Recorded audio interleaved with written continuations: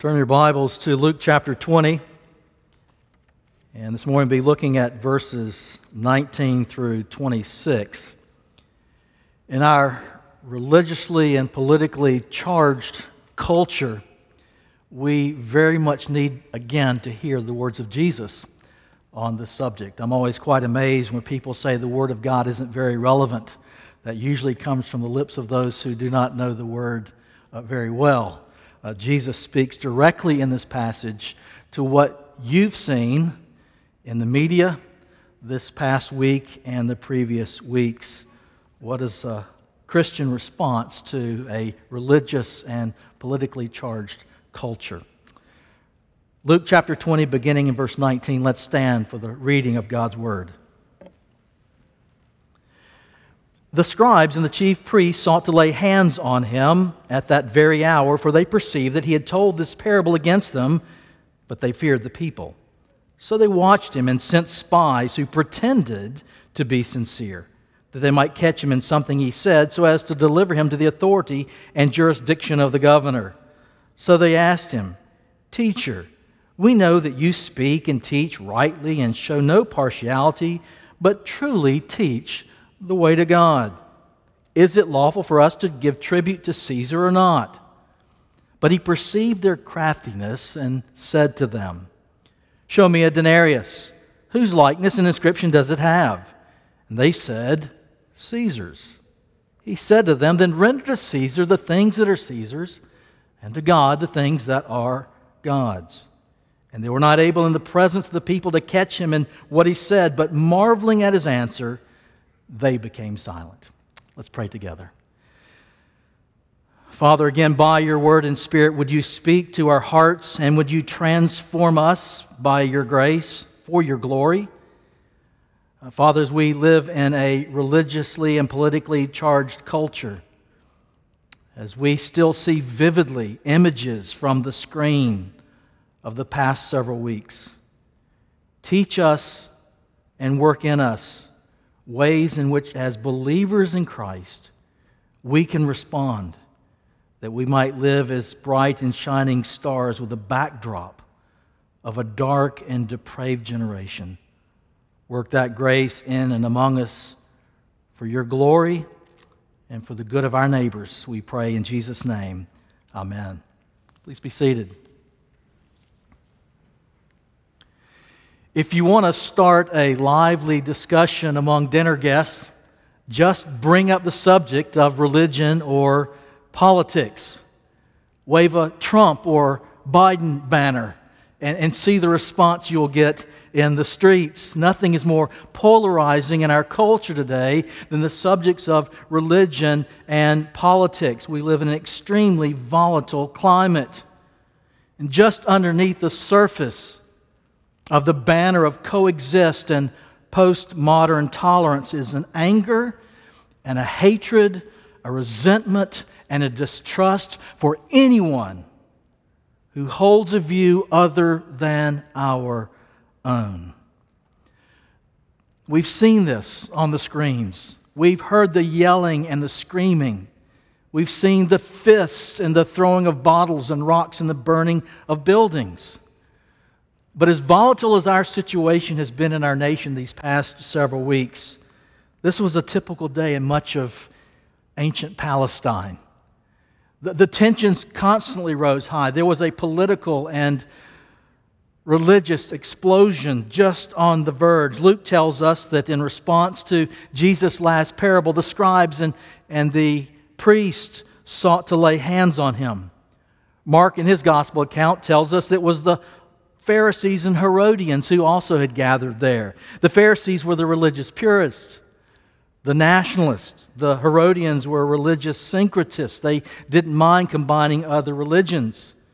And they, in many respects, were loyal to the Roman officials. The Pharisees were the fundamentalistic, right-wing extremists. And the Herodians were the radical left-wing liberals. They despised each other. They saw the world differently. They argued with each other. They had great disagreement among each other. Almost every issue every issue except one: their joint hatred of Jesus Christ.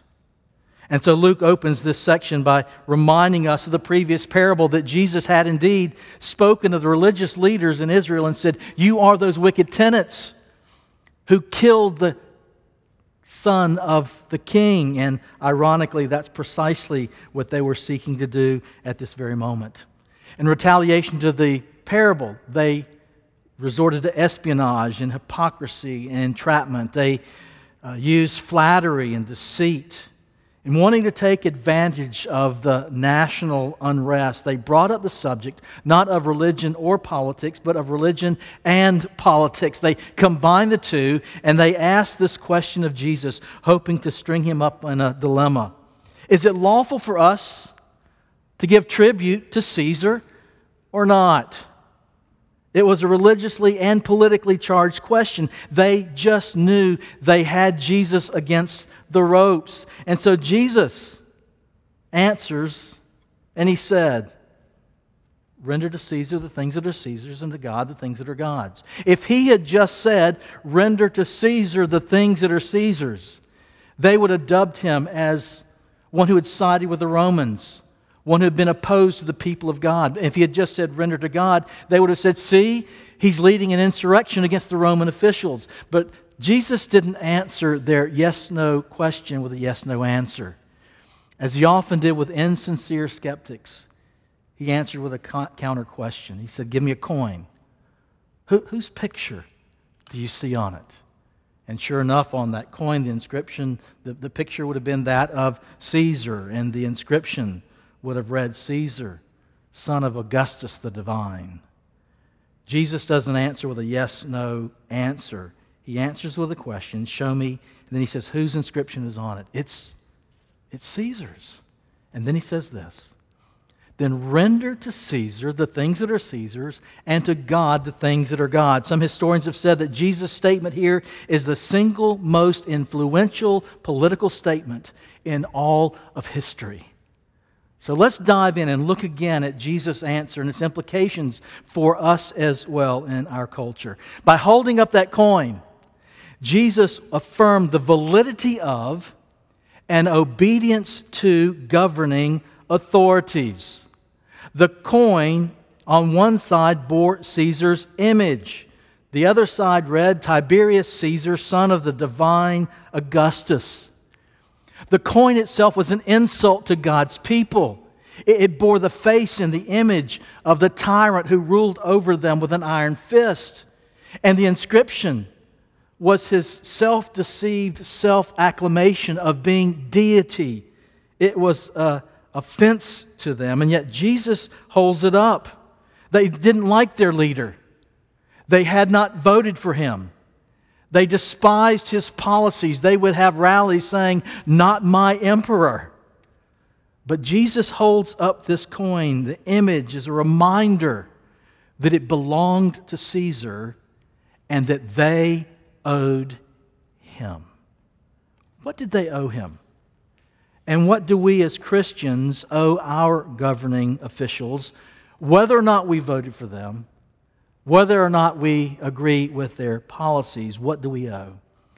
Two key passages in Scripture that teach more on Jesus' teaching here are found in Romans 13 and 1 Timothy 2. I believe every citizen who is a Christian should probably turn off Fox and CNN for a while and camp out in Romans 13 and camp out prayerfully in 1 Timothy chapter 2. In Romans 13, Paul asserts the validity of governing authorities that have been established by God. Listen to portions of that scripture. "Let every person be subject to the governing authorities, for there is no authority except from God, and those that exist have been instituted by God. Therefore, whoever resists the authorities resists what God has appointed, and those who resist will incur judgment." I think Phil Ryken is correct when he wrote that though not unlimited, the authority of human government is legitimate. Why? God has established it. God has ordained it. Paul continues in Romans 13, so pay to all what is owed to them. Taxes to whom taxes are owed, revenue to whom revenue is owed, respect to whom respect is owed, and honor to whom honor is owed.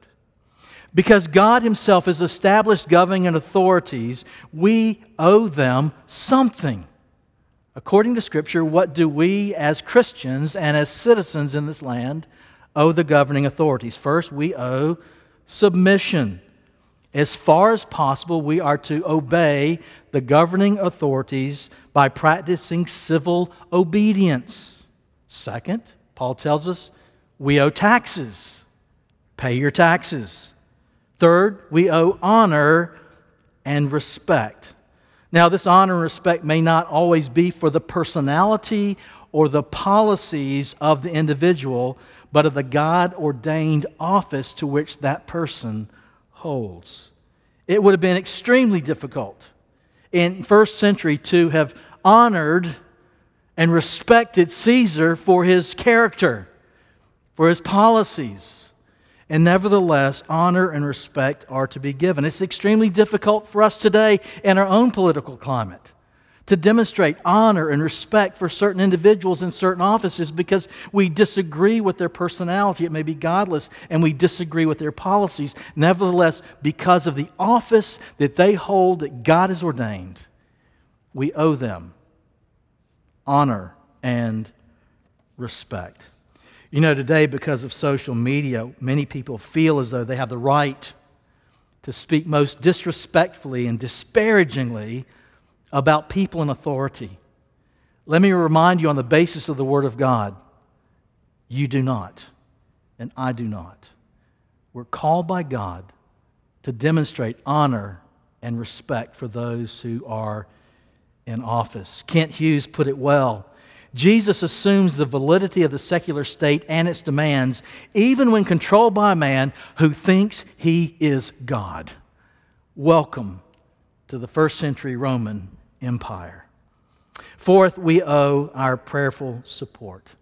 Paul, in writing the young pastor Timothy in Ephesus, said this, "First of all, then, I urge that supplications and prayers and intercessions and thanksgiving be made for all people, for kings and all who are in high positions, that they may lead a peaceful and quiet life, godly and dignified in every way." My friend Rick Phillips, who pastors Second Presbyterian Church just down the road in Greenville, said that when you're praying for governing officials from the pulpit, you should pray in such a way that the people, no matter who's in office, the people should think you voted for them. It's not this, "Oh Lord, please save that scoundrel, that worthless representative." No, we pray, even as we pray, with a sense of respect for those whom God has placed in authority. We are to plead and pray on their behalf. So what do we owe? We owe submission. We owe taxes. We owe honor and respect. We owe our prayers. And finally, we owe participation in public life. While the church and the pulpit are not political platforms, nevertheless, the believer in Jesus is called to go into the culture as salt and as light for the glory of Christ and for the gospel of grace. As individual Christians, we must engage the culture. We are, according to Paul in 1 Timothy, to live peaceful and quiet and godly and dignified lives in the community. But to be peaceful and quiet is not a call to retreat. Christians don't retreat. We're called to move into the culture with the gospel of grace. We don't retreat. This call to be quiet and peaceful is a matter of temperament. We're to engage the culture with non-combative language, with a non-argumentative chip on our shoulder, but to engage the conversation with our conversation seasoned with grace and kindness and respect. That's the manner in which we are to engage a very hostile culture. John McNeill, who is a leading scholar of John Calvin, said this about Christian involvement in the culture. "No responsible Christian can be without concern for civil government. Political indifference on the part of the Christian is not a mark of superior piety, but a defective ethics.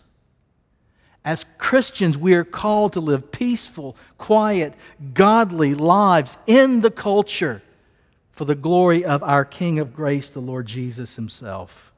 And so when we see the anarchy and the riots in the street, the disregard and disrespect for authority, we're seeing on television and the social media an ungodly response. A post-Christian, postmodern culture that will eventually self-destruct.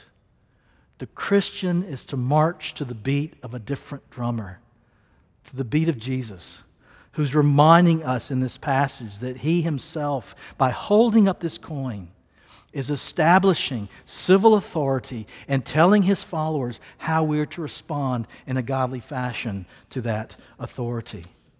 But we also see by holding up this coin, Jesus also affirms something else.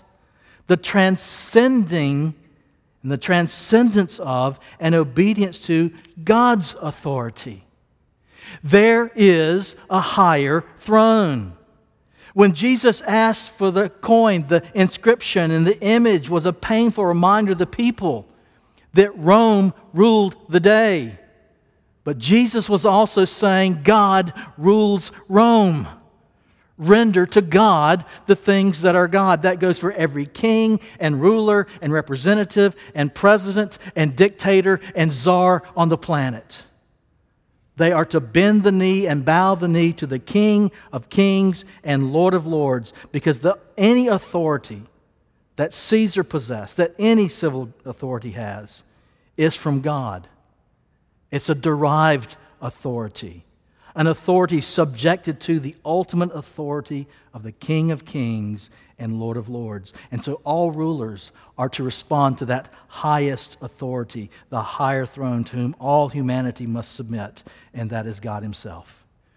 It is not the local and state and national leaders to whom we must pay our utmost honor and respect. It is not the Supreme Court that is the ultimate, highest court in the land. It is to God that every knee must bow and every tongue confess that Jesus is Lord. God's authority transcends all, and therefore to Him belongs our utmost reverence, awe, respect, and submission. It's the transcendence of God's authority over every other human institution that calls us at times when God's authority is challenged and where man's law transcends God's law, cuts against it, that we at those rare moments in history have the right to civil disobedience. In the first century, the religious authorities told the apostles, "Do not speak publicly in Jesus' name. Do not proclaim publicly the lordship of Jesus anywhere." To which Peter and the other apostles respectfully replied, "We must obey God rather than man." Why?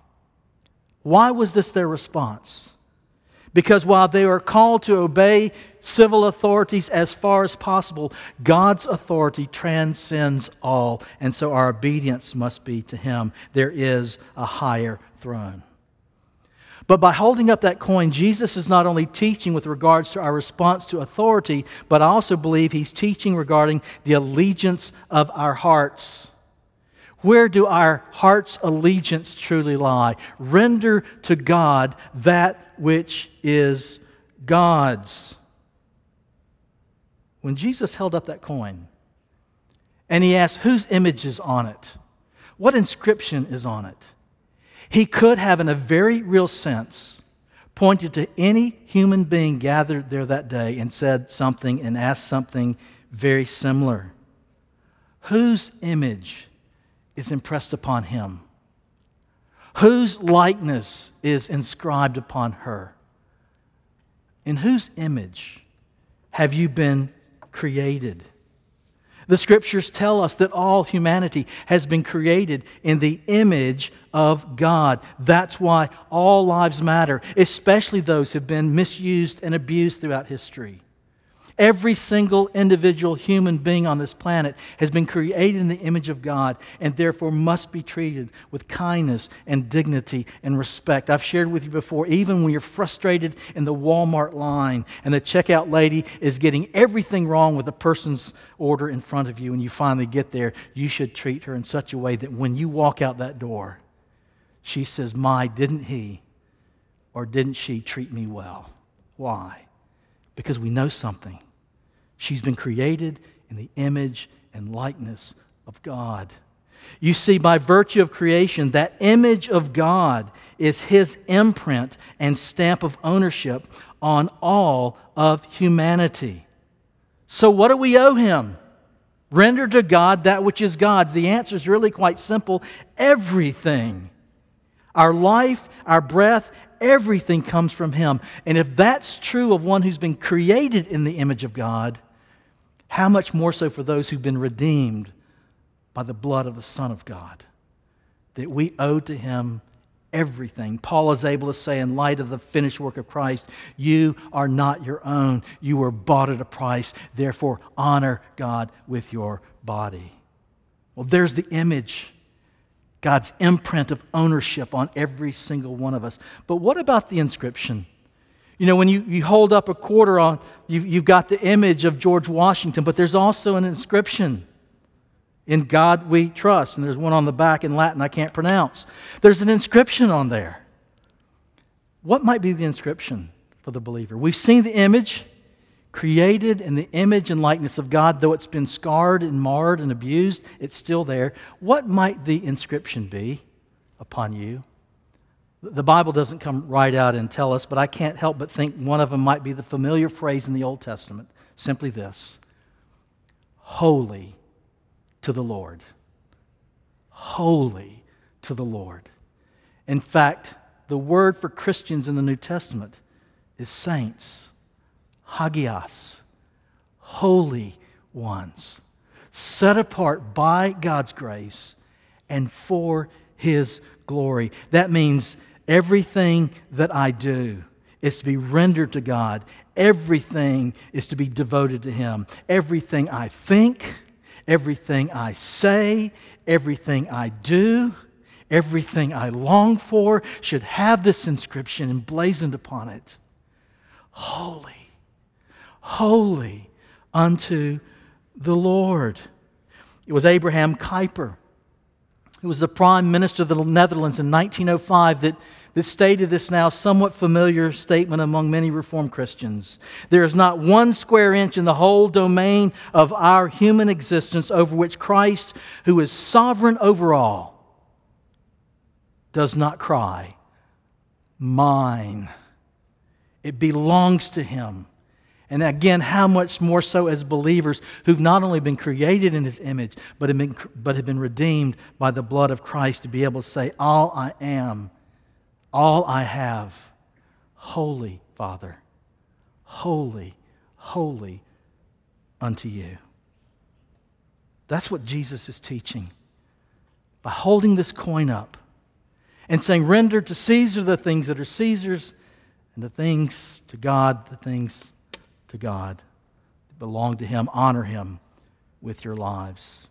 Honor Him with all that you have." But you know, my heart is not naturally geared toward submission. The affections of my heart and the allegiance of my heart are often led astray, and I hear this call of Jesus, and I realize I fall woefully, woefully short. But I'm thankful for one who did not. I'm thankful for one who demonstrated in His life and in His death both a submission to the governing authorities and a submission to the authority of His Heavenly Father, the Lord Jesus Christ Himself. You see, Jesus honored and obeyed both human authority, governing authorities, and God's authorities. He submitted Himself to both. The corrupt religious leaders of his day, the godless governing officials of his day. He submitted himself to them. You know, we struggle. I would submit to whoever's in charge, whoever's representative, who's ever the president or vice president. I would submit to them and show them honor if they just deserved it in my eyes. But you know, the Son of Man did not do that. Caesar is reigning. Godless Nero is just around the corner who would light Christians up to give light to his gardens. And Jesus showed respect, honor, and submission. If the Son of Man, with all authority in heaven and earth, who had even given that authority to these pitiful leaders, could submit himself, how much more so ought we, as those who are followers of Jesus, seek to do so? Our refusal to show respect and to submit as far as possible to governing officials is contrary to the Spirit of Christ and unbecoming the character of a Christian in our culture. The Son of Man, with all authority, submitted himself even to corrupt governing and religious authorities. But thankfully, he also submitted himself to the authority of his heavenly Father. You see, in eternity past, the Father and the Son entered into an eternal covenant. A covenant of agreement where the Father said, I'm setting my sight on the elect. I'm setting my sight on a people who will be redeemed, but they must be redeemed by your blood. And the Son, in submission to the Father, willingly took on that task. And in time and space and history, came and took on human flesh, where he not only submitted himself to the governing officials, but he submitted himself to the Father's official. You hear it in the garden, do you not? Father, if it's your will, take this cup from me. Nevertheless, not my will, but your will be done. And Jesus' willingness to submit himself to the governing officials and the Heavenly Father led him to the cross, where we find hope and mercy and forgiveness and grace. And although we've been created in God's image, and that image has been greatly tarnished and twisted and warped, in redeeming us by grace through faith in His Son, God says, I'm going to begin to shine up that coin. I'm going to begin in your life to demonstrate a reflection to a watching world what it means to become like me. And so Scripture reminds us in Ephesians and in Colossians that what God is doing is He's restoring that image more and more into the image and likeness of Christ Himself. And what of that inscription? Saints, holy ones, holy to the Lord. It's being more clearly reflected in our lives as well. And because of Jesus' submission, there's also another inscription. One that's not just born on the Christian, holy to the Lord, but there's another inscription born on the very heart of God Himself. For He's purchased you with the blood of His own Son. Isaiah reminds us of that inscription, not upon us, but upon God. Behold, I've engraved you on the palms of my hands, God says. Jesus says, I've engraved you on the palms of my nail-scarred, resurrected hands. And so with Augustus Toplady, we can sing, my name from the palm of His hands, eternity will not erase.